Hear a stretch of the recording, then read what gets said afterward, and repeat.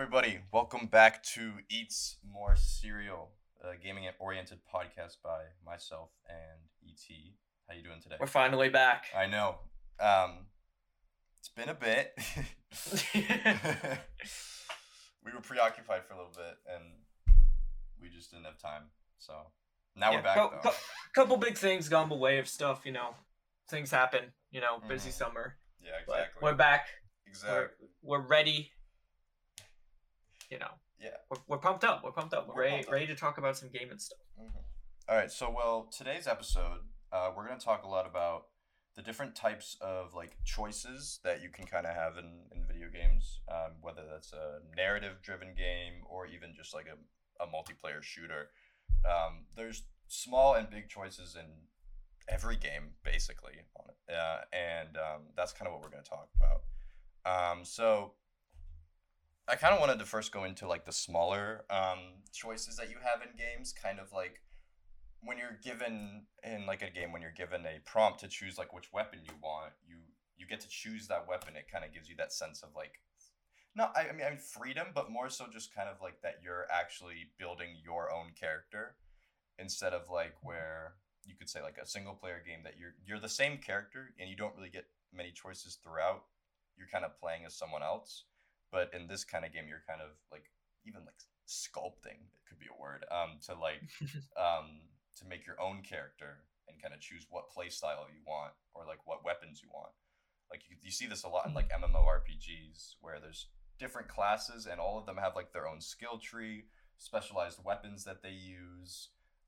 That's probably one of the biggest components of MMOs, and that's kind of why I like to play them sometimes because of that just to express yourself in the character with the types of systems or weapons you Yeah, I mean, I think when it comes to choice, especially in terms of stuff like MMOs, I think it's important to just make the distinction of the different kinds of choices you have, right? So you have choices that actively affect gameplay, right? When it comes to weapons, skill trees, any sort of choice you make in game that has a direct impact on what happens in the game. Yeah. And specific, enemies you fight, all that sort of stuff, how you kill them, everything like that. Or you even have smaller choices you can make, stuff like cosmetic choices, right? Mm-hmm. Even take something like Skyrim, right? The first thing you do when you load up Skyrim is you choose your character, sort of. You basically have all of these choices available of how to customize your character and how they look. You can change your hair color, change your facial structure, all that sort of thing. And being able to do that, while it doesn't necessarily give you an in-game advantage or disadvantage or anything like that, stuff like that, people really appreciate stuff like that. Cosmetic choice is something that is often overlooked. But people go crazy for cosmetics. I mean, even in big multiplayer shooter games like Valorant, CS:GO, Overwatch, cosmetics are what drive sales for the game. It's being able to pay money and show off a cool looking weapon or cool looking outfit. I mean, that's really cool, and people like having the option to do that. But that's also completely different from games where MMOs and RPGs, where you have distinct choices that directly affect the gameplay. Yeah, I think it's pretty interesting because, think of it more of a narrative-driven game, Mass Effect, which it happened. It's been what? However many minutes? 3 minutes into the episode. Yeah, I mean, I had to. We're talking about choices in gaming. Of course, I have to. It's only fair. Fair. I mean, Mass Effect, and even just most BioWare games in general are probably one of the more bigger types of games that everything you do in that game will impact something in a sort of way, especially because of the bigger choices that you have, but also the smaller dialogue choices. I'll give a quick explanation. You have 6 dialogue options, or you have 6, and 3 of them are explanation topics to an NPC. So if you want to learn more about a mission or something, you click on those. But the other 3 are Paragon, Renegade, and Neutral. Neutral is just kind of a normal response. But Renegade is more so of an I like to call it. Some people call it aggressive. I like to say like brutally honest type response. Sometimes in like the dialogue that it gives you, you could be like so rude, but it's kind of like that brutally honest type play, which kind of makes your character more of a piece of an idiot. But and then the top option is Paragon, which Paragon is basically like super nice, calming. Like it's kind of like your standard. The opposite. The opposite. Exactly the opposite. Yeah. Yeah. And so every time you click one of these throughout the game, the whole trilogy, you get a point. So like if you click on a Renegade option, you get a Renegade point. Same with the others, and that those points rack up, and the game like collects that as you keep going on, and that will allow you to access. If you have like 40 Renegade points, then you'll access to more a different Renegade response that's more impactful, and kind of like it's probably even more rude, honestly, from what I've done. And it's basically like practicing it, right? You know, the more you use it, the better you get at actually using it. Exactly, right? Yeah. And what that does to the game is kind of where it makes you feel like you're creating even your own personality for your character as Commander Shepard. And that's why I love the series. One of the many reasons why I love the series so much, because you can you can customize almost everything about your character. Like obviously the looks, gender, all of that. But specifically the personality, like the complete personality is up to you, and that's something that you don't see a lot in some single player games that have choices, but not necessarily for like the dialogue. It makes like playthroughs like completely different. Like you can do a run where you only say Renegade options, which means you're kind of the rudest person in the galaxy. But there are like things that you do when you click those dialogue options that you probably wouldn't do. Like you can get your squad mates killed just because of those options. And I really like that feeling of like making your own personality for your character. That's why I love the game so much. Oh yeah. I mean, when it comes to choices that directly affect the story of the game you're playing, I mean, it's a lot that goes into it. When you think of it from like a game development perspective, I mean, the more choice you give the players, the more difficult it is to actually develop a game. Yeah. We talked about this a bit when we were talking about the linear and non-linear games, about how non-linear games are a lot more difficult to balance and actually make, because the more agency you give the player to go wherever they want and do whatever they want, the harder it is to balance a game around that, you know, especially when you're working with, say, like a level system. You have to make sure levels are being balanced correctly and make sure you don't players don't run into somewhere where they're completely under-leveled or over-leveled, that sort of thing. Yeah. And on that same sort of topic, I think it's important to talk about how choice looks from a consumer perspective, right? Because when you're, I just mentioned before about how people love choice and people love being able to have customizability. The more choice, the better is usually the rule of thumb when it comes to a lot of games. But that isn't always necessarily true, especially when it comes to something like, you know, like big MMOs or even like a, you know, MOBAs, actually. Like take a game like League of Legends, right? You go into League of Legends. Star, do you know offhand how many champions there are in League of Legends? There is probably around 162. More than 100. More than 100. I want to see how close I was. Because, okay, if you're, say, you've never played it's 141. Never mind. 141, yeah. So if you've never played a MOBA before, and you load up League of Legends, and you know when you realize that there's 141 different playable characters, each with their own set of abilities, own set of damage numbers, own set of everything, right? Yeah.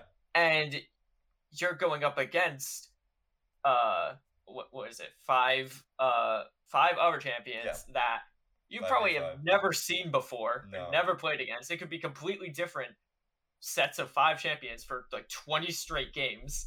I mean, it's overwhelming. I think that's really the point I'm trying to make here, is that choice can also be very overwhelming, because especially in a game like League of Legends, if you load it up and you need to realize that you need to memorize and just keep track of Mm-hmm. all of these different champions, all their Yeah, different abilities, all the stuff that they do. I mean, that's a lot to keep track it's of. a And lot.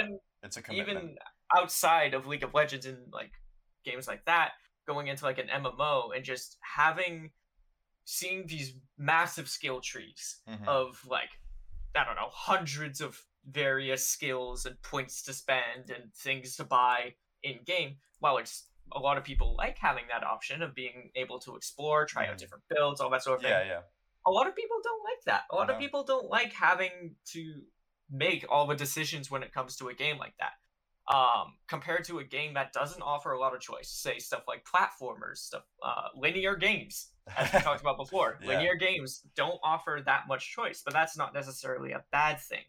Being able to just load up a game, go through the story, not have to make too many distinct choices, and more so focus on just the plot of the game, being able to just get better at the game, focus on gameplay specifically. A lot of people like having that option instead because, like I said, choice can be very overwhelming depending on how much choice there is. So I think it's tough for a lot of game developers in terms of actually striking the right balance Exactly. between having too much choice and not enough choice. Because if you have a little bit of choice, but it's not very fleshed out correctly, players aren't going to be a big fan, right? If you advertise a game as having a ton of really cool like customization and cosmetic options, and then you load up a game and it's like 4 different outfits and like nothing else besides that, people are going to be disappointed because you advertise it as something that has a lot more choice than it actually does. And people who are looking for a game that has a ton of choice are going to be disappointed in something like that. Yeah, no, I get what you mean. You can kind of even when you were talking about League of Legends, you can kind of pull it even further in more of a any class based like MOBA or shooter in a competitive area. You kind of have to choose for your team which character does better into this character, like especially because it just gets so important when you get into the competitive scene where you need to choose the right character that can counter the character that you're going up against or one of the other characters in the game. Like it's that sense of choice where even though it can get really complicated with over 140 champs in league, it does add a little bit of variability, even though that doesn't happen sometimes in pro play. But still, like it's just it kind of like gives the players so many more options, even when there's only like a set of like 30 to 20 characters that are like in like our meta technically. Yeah, let's go a bit deeper on that because when we're talking about multiplayer just sort of competitive games, we're talking League of Legends, like Valorant, Overwatch, all those sort of class-based games. They all have their own set of characters, and people who get the games say again, take like Valorant for example. You open up Valorant and you have a certain amount of characters available to you that you can pick. People choose characters initially when you first start playing the game. People can choose different characters for whatever reason, right? You can pick a character because you just like how they look. You think they're a cool looking character and you think their personality is really cool or whatever. You can pick a character because you find their gameplay super interesting. You like the abilities they have. You just think it flows well with your play style, that sort of thing. Or you could play the character because, you know, the character themselves, balance-wise within the game, is just a really good character and really strong in that particular game. So if you're, say you load up a game for the first time, you're playing with a couple friends, and they're like, hey, pick this character because this character's really good, you're going to be like, okay, yeah, sure, I'll pick that character if they're really strong and I want to win all the time and want to make sure I do everything I possibly can to win. No matter what character I play, I'm going to pick that specific character that's the best. But again, there's still choice there because people pick different characters for different reasons. And that can sort of get blurry when it comes to actual online competitive multiplayer games because people are all trying to win, but to varying levels, right? Just because someone is playing a character that they enjoy and may not even be the best character in the game, that does not necessarily mean they aren't trying to win. Exactly. Right?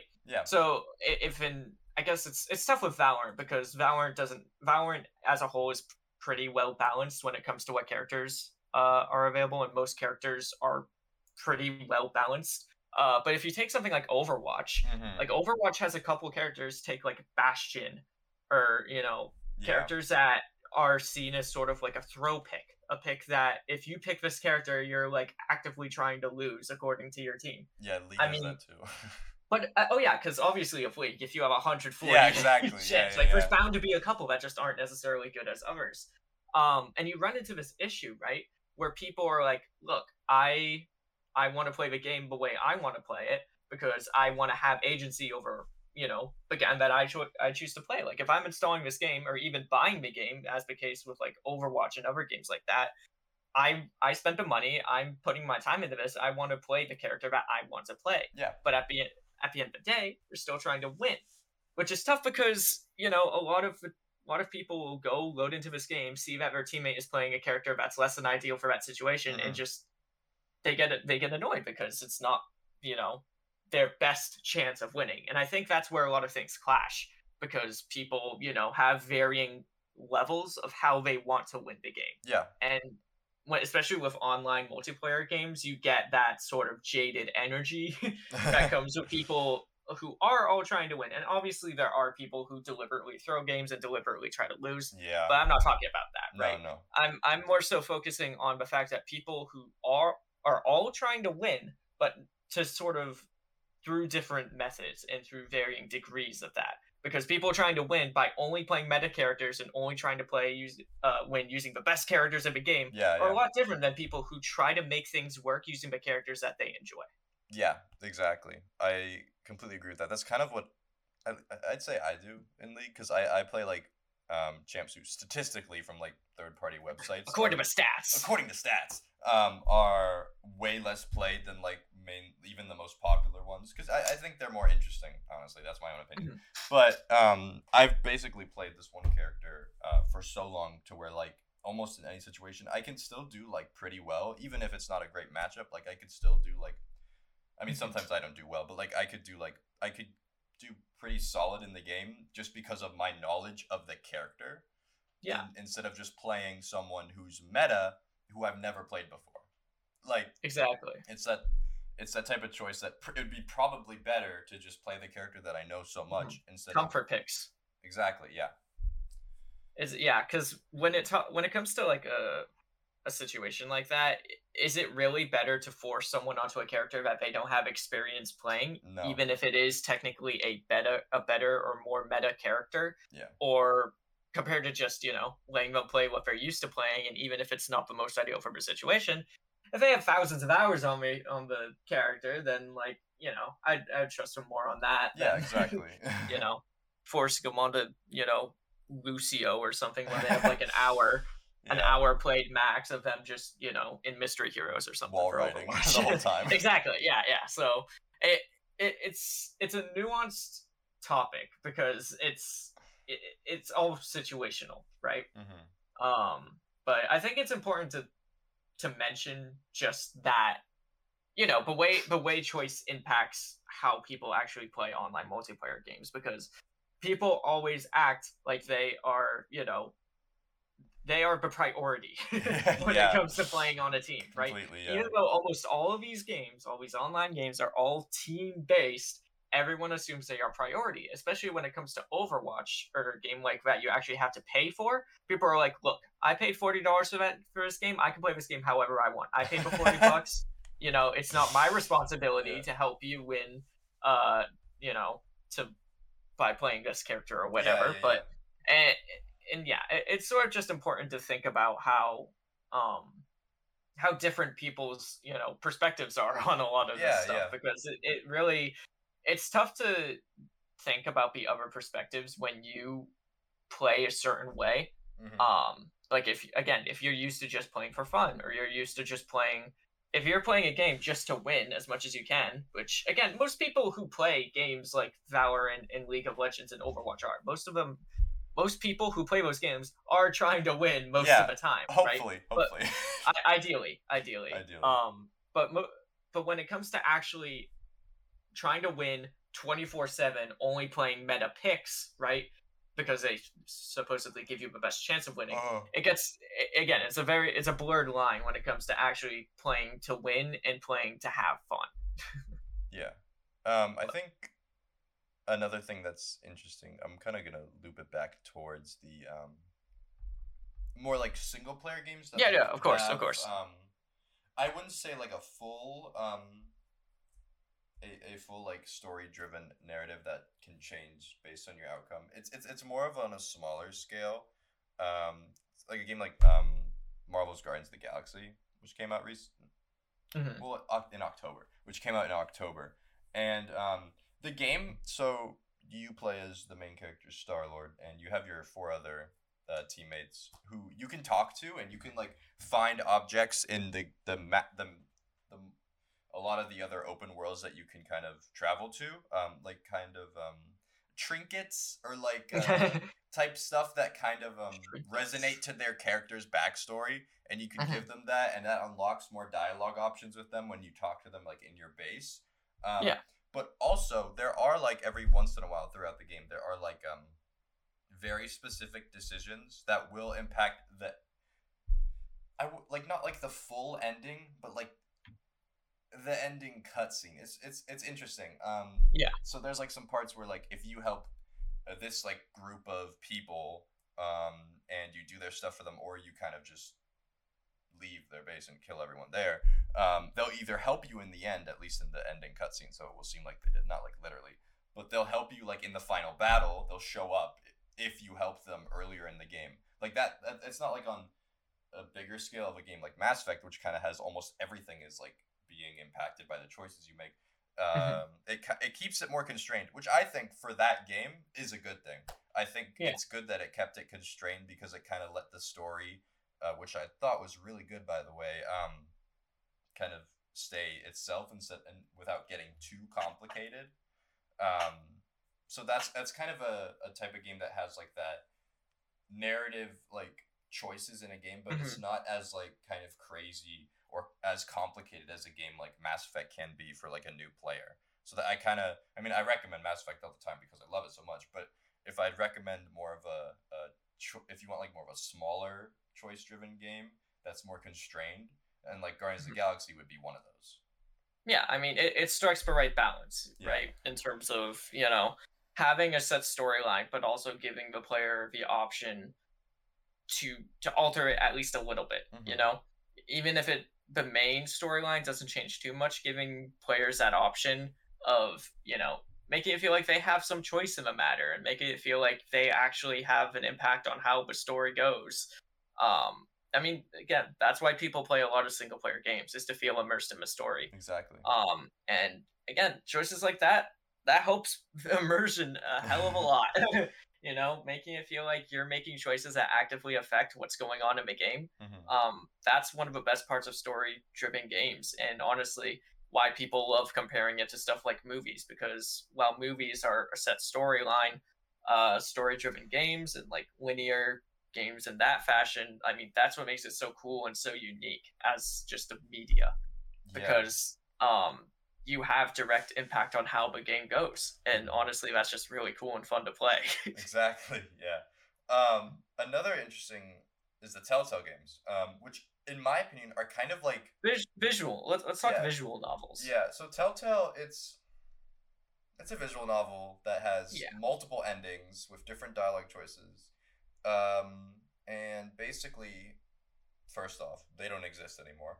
Um, That's one way to talk about Telltale games. Yeah, um, I mean, well, Telltale as a company does not exist I mean, anymore. their employees learned that they were all getting laid off 30 minutes before they had to leave. So, Yeah, I mean, it was a mess. it was a It was a mess. mess. But basically, Telltale games are like story-driven visual novels with So the best way to describe them are choose your own adventure books, basically, but in video game format. yeah, Right. You and basically have all these different choices and all mhm, these different endings depending on what you choose. But yeah, and in terms of gameplay, in some of their games it's pretty limited, but they have like a what's it called? It's like the like oh, is it like slow time combat? What is it? oh, Quick time events. Quick time events. Yes. quick time events. They have a Yes. lot of quick time events, like if there's a fight that's breaking out, or something. They also sometimes let you walk around a room, but that's really it. Yeah, that's sort of a key factor of visual novels, But I right? think Is So you aren't really able to move. The gameplay isn't the priority. No, not at all. But the one thing that kind of sets it apart, obviously it wasn't the first of its genre, kind of, but it was the first big one, especially with the one that I actually didn't play, was The Walking Dead Telltale, which... I mean, it's gotten great reviews. Yeah, it's probably the best. Got really... every, like, Let's Player on YouTube played it at least once. It was very popular, but it's because it was so focused on the story that the story was actually, like, pretty solid and stuff. I mean, some of their games that they made, like their Guardians of the Galaxy one, I don't think is that great. But like they made 2 Batman ones, which I thought were really good. And then The Wolf Among Us is another good one. But those Minecraft Story Mode. I didn't play that one. Have you played that one? I played a little bit of Minecraft Story Mode, and it's fine for what it is. But let's be honest, Minecraft characters are not like the most enticing plot devices out there. No, they're not. Compared to like established IPs like The Walking Dead, like Batman, that they have a bit more weight to them. Exactly, yeah. I mean, I know that the pig dies. Maybe that's a spoiler. No, you can't spoil I'm so sorry. Minecraft Story Mode in 2022. I apologize to anyone listening. I cannot believe you, Dar. Who's going to be playing Minecraft Story Mode in 2022. I really don't expect it, but I'm sorry. I was getting ready to finish it next week, and this is what you do to me. I cannot believe a pig died. His name is like Ruben or something. I don't remember. Yeah, it's Ruben. Yeah. Damn. What a brutal way to find out. Just drops pork. Pork just starts laying on the ground. Anyway. Wait, I wonder if that actually happened. I'm going to look it up later. But, so basically, Telltale Games, I mean, the formula kind of did get stale, at least in their games. There's still, like, visual novel of those type of games. But their formula kind of got stale. Like I said, they had some really good releases. It was oversaturated. They just made so many. They made so many games, and they were like pumping them out so much that people... Because, I mean, if you think about it, there's not that much gameplay, so you could just go watch an 8-hour cutscene on YouTube of the whole game if you wanted to. Yeah. Like, I think that's the one thing... Not the only thing, but one of the things that probably screwed over, like, Telltale's either sales or just, like... making more games is because you can literally just watch the full playthrough on YouTube. I mean, you could do that with other games, but there is a difference, right? Because the gameplay is a much bigger focus. Like exactly. Watching a gameplay of Dark Souls, right, is something where, I mean, sure, you're gonna get spoiled on what boss exists, but like at the end of the day, the draw to playing a game like Dark Souls is being able to actually beat it in terms of how difficult the gameplay is, or even like a platformer. Compared to the Telltale game, where if you watch a video of someone playing a Telltale game, that is pretty much exactly the same as you actually playing a Telltale game. Except for, not being able to make specific choices within that game, but also some Let's Players, some YouTubers, they just sort of go through all the options anyway. Yeah. So, that's what's tough about visual novels, is that just watching a playthrough of it isn't that different compared to actually playing through it yourself. Yeah. So because like even with the different dialogue options, it's not enough to like have some people say like, oh, I watched this on YouTube and I could like go buy the game and like choose different dialogue options, but like I basically... But is it worth it to spend the money on that? I think they're usually like, they're probably way lower in price now, but I think they were like 20. They weren't a crazy amount. They were probably like 15, 20. Yeah. No. I don't even remember how much they were, but it wasn't anything crazy. But no. Again, you're not really getting any gameplay for it, so. Exactly. Like, I think other than QuickTime events, they had, like, in the Batman game, they had, like, some detective stuff, which was appreciated.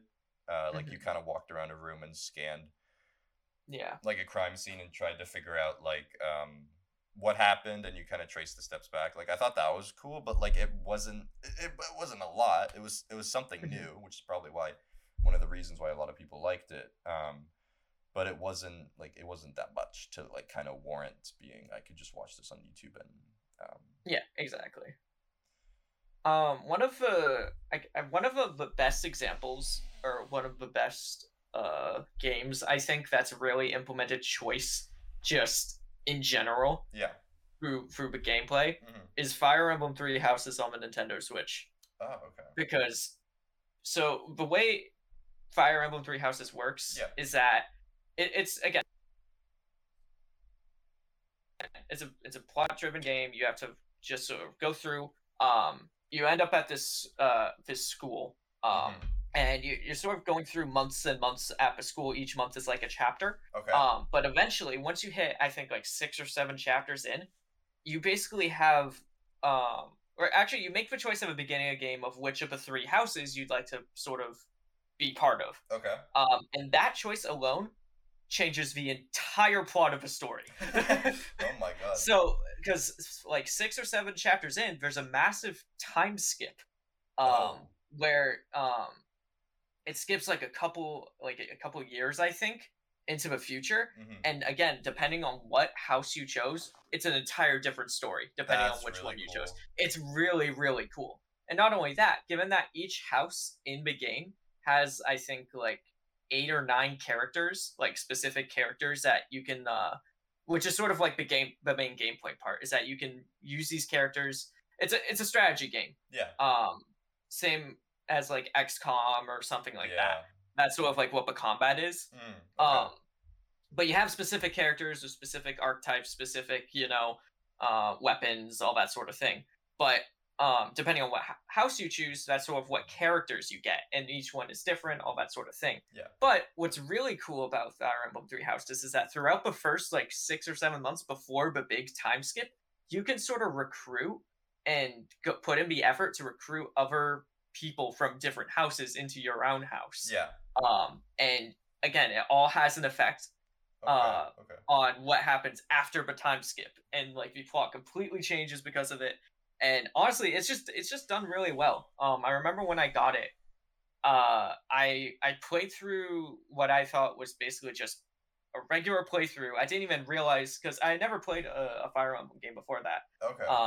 But when I first played through it, I just played through standard, and then realized after I beat it once, I was like, wait a minute, that was a completely different story than if I actually picked like a different house. So I went through and just played every single house ending, and each one was basically a completely different game. It had a completely different storyline, completely different plot, completely different final boss. Everything was different. And it was really cool because you sort of see these characters throughout the entire game, but the way they act and the way everything plays out is all dependent on the choices you make, and who you recruit and how you play the game. Okay. And there's like secret endings on if you make specific choices, and I don't know, it's just really, really well thought out, and honestly one of the better RPGs I've played in a bit. Okay. Because I honestly just really like the strategy combat, Yeah. but also like that was one of the few games where like the strategy combat is actually backed up by a really engaging story and really fun and well developed characters alongside it. Yeah, no, I've never played Fire Emblem, so Mhm. I was kind of just listening to that. But I love the idea of like a complete just time skip, and then just having 3 different. Is the beginning the same? It's like So it's sort of the same in terms of the first like 6 or 7 months. Again, you choose the house like right Yeah. at the beginning. okay. So you still have a chance to like interact with other houses and make a few smaller choices. But what's really cool too is that after the time skip, every house still interacts with each other afterwards. Yeah. So you still get those interactions, and it's honestly just really, really cool. Yeah. And again, I don't want to give any like major spoilers. I mean, technically the time skip is a spoiler, but like it's not. It's not.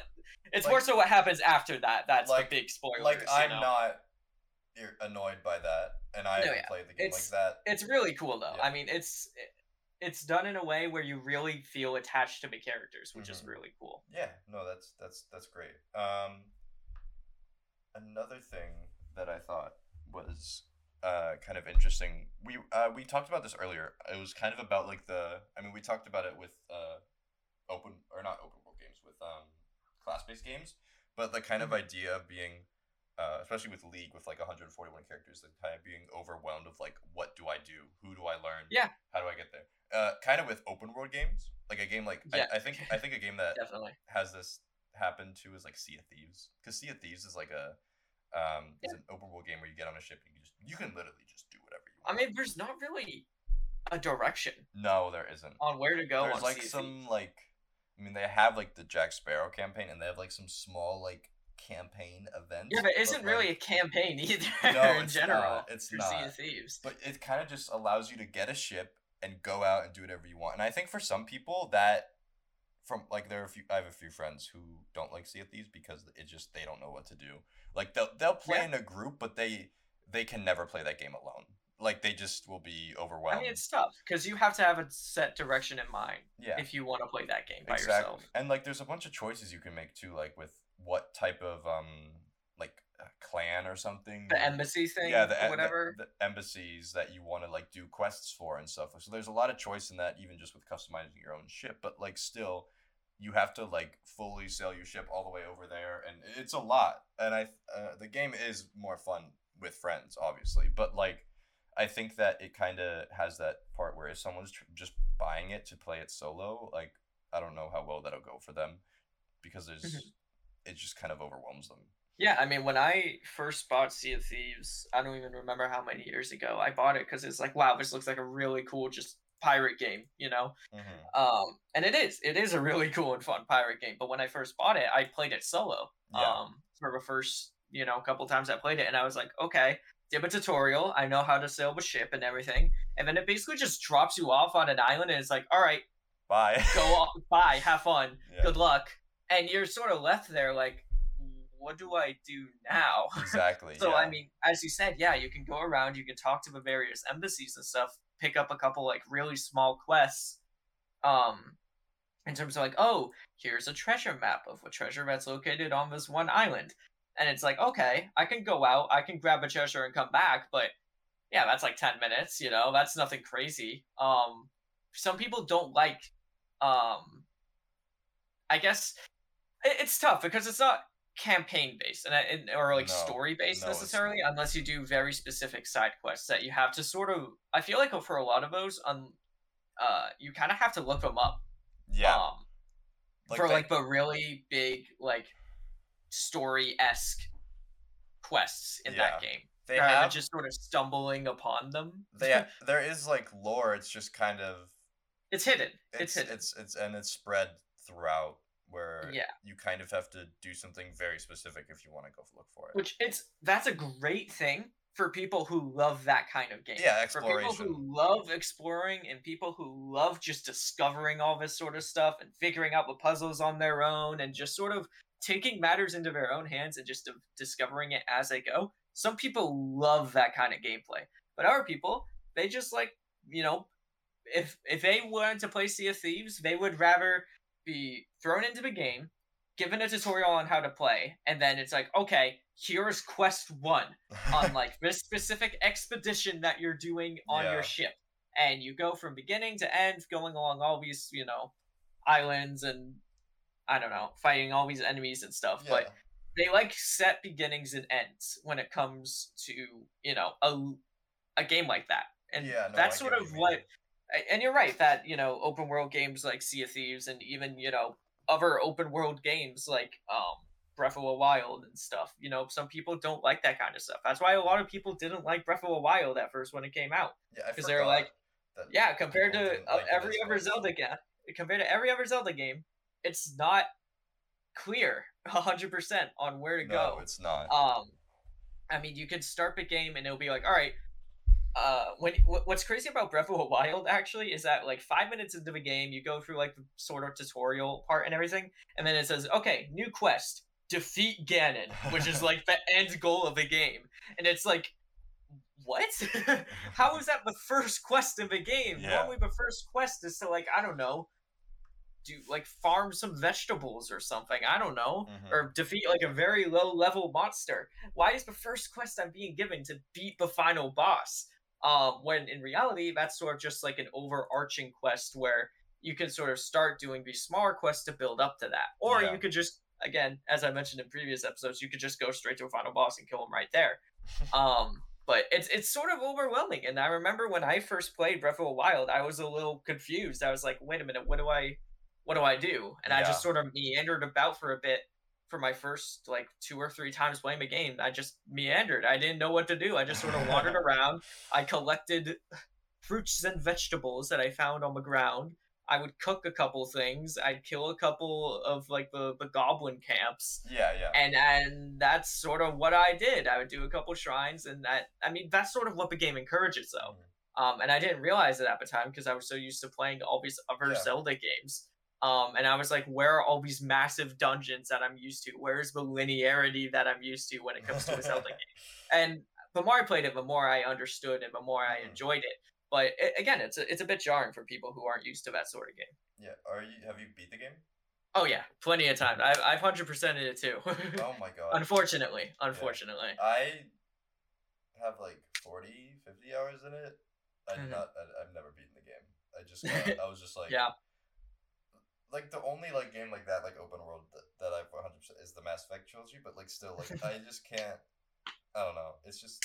It's not for some people. No. A lot of people are just like sticking to linear games that say like Legend of Zelda Twilight Princess, which is people love Twilight Princess. Yeah, no, I've heard. Or I guess Wind Waker's a bit tough because Wind Waker strikes a good balance between the linear and non-linear aspect of it, but it's still way more linear than Breath of the Wild was. Yeah. And it gave you like clear directions on like which island to go to and stuff. I like to think of Wind Waker as a linear version of Sea of Thieves, honestly, now that I think about it. I've seen videos, so maybe. Yeah, I mean, it's basically, pirate sailing the open seas, going to all these different islands, but Wind Waker has, like, a set plot line that you have to, go to all these islands in order to solve the puzzles and everything, whereas Sea of Thieves is just do whatever the hell you want and figure it out as you go, but, yeah.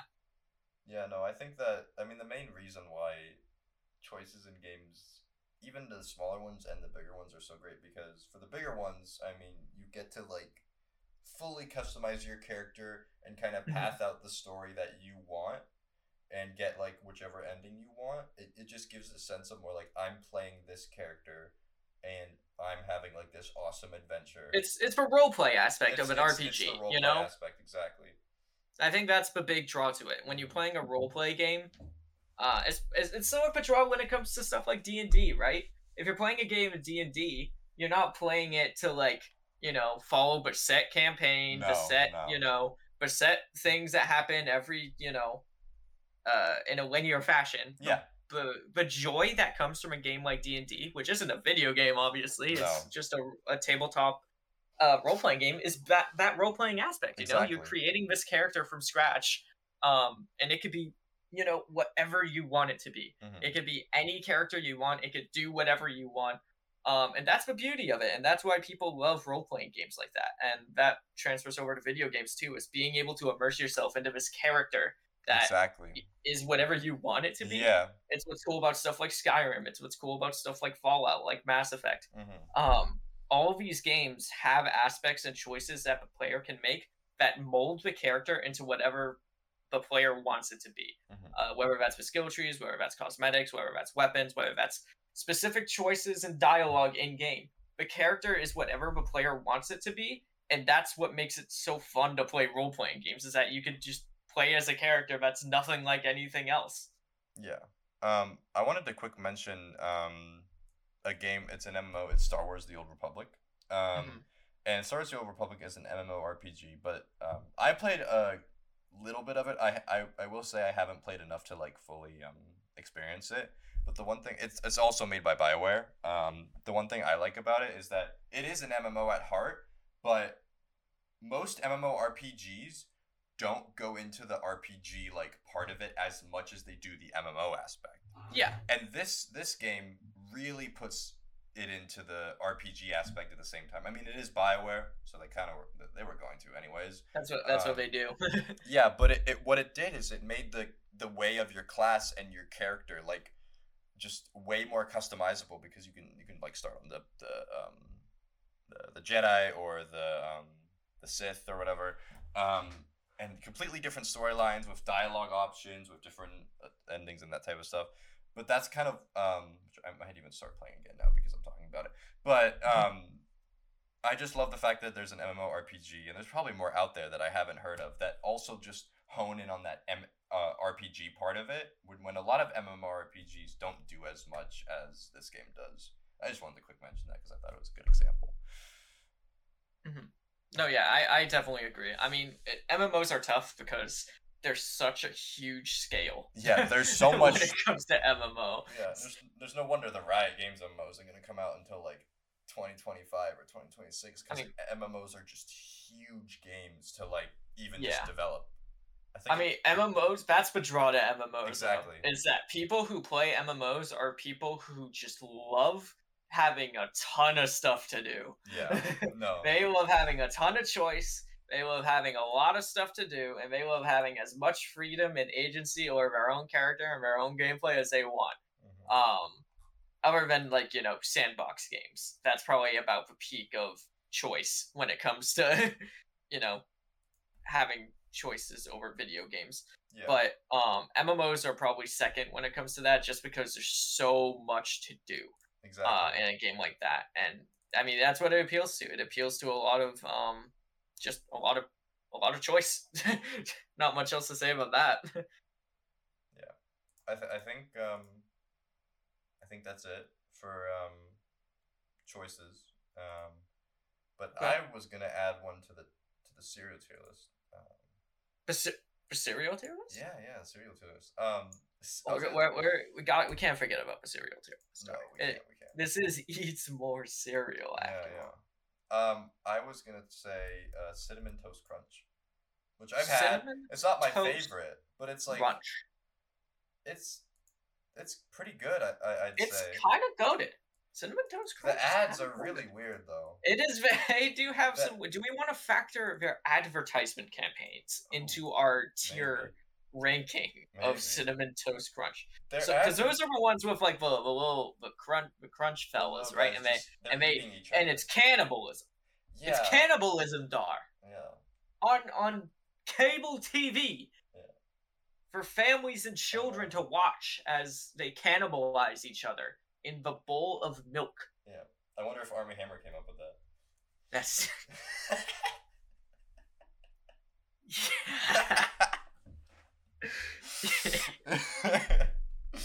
I think Cinnamon Toast Crunch